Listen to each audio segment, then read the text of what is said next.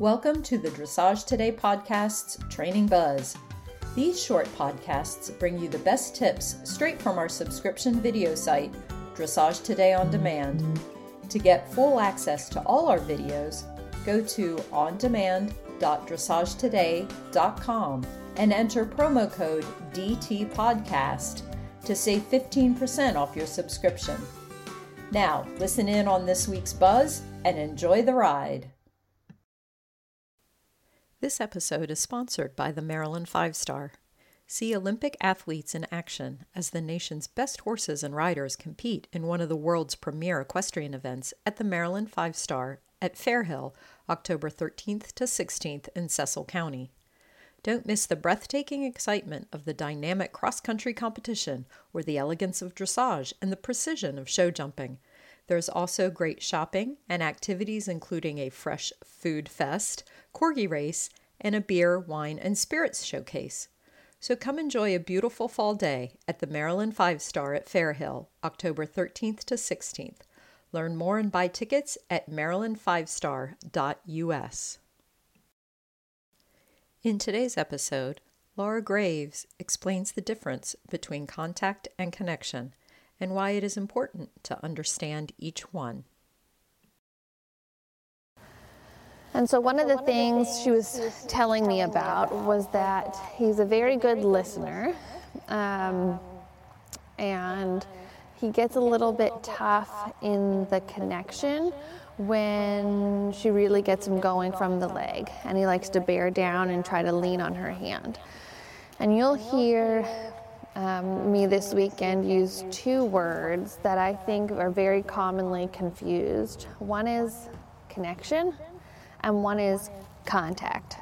And for me, when I use the word contact, I'm talking about the contact between the bit and the rider's hand.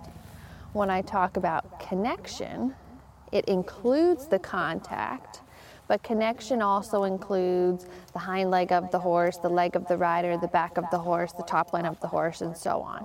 So connection is a lot more complicated than contact itself. But in order to create a proper connection, a good contact is one of those things.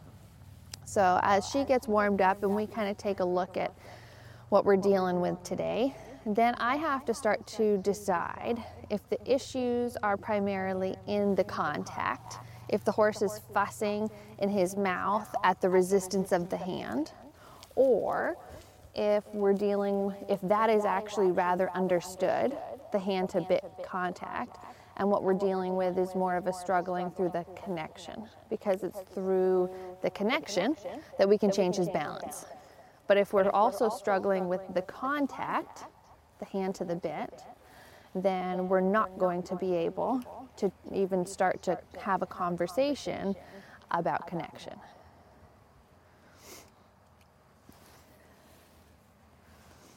And it's very important to me in my program that I take a lot of time in educating the horses on the contact.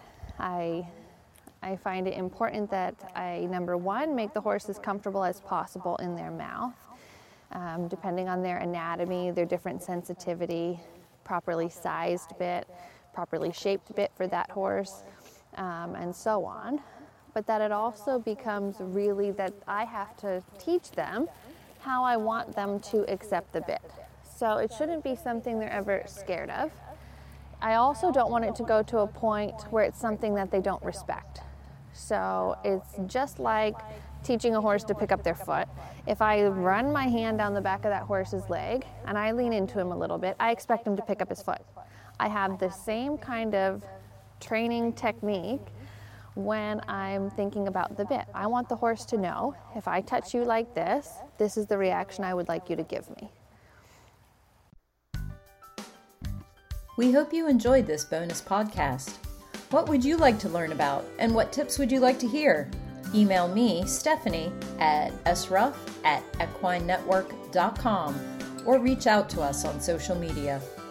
Remember, go to ondemand.dressagetoday.com and enter promo code DTPodcast to save 15% off your subscription to our online catalog. Thanks for listening.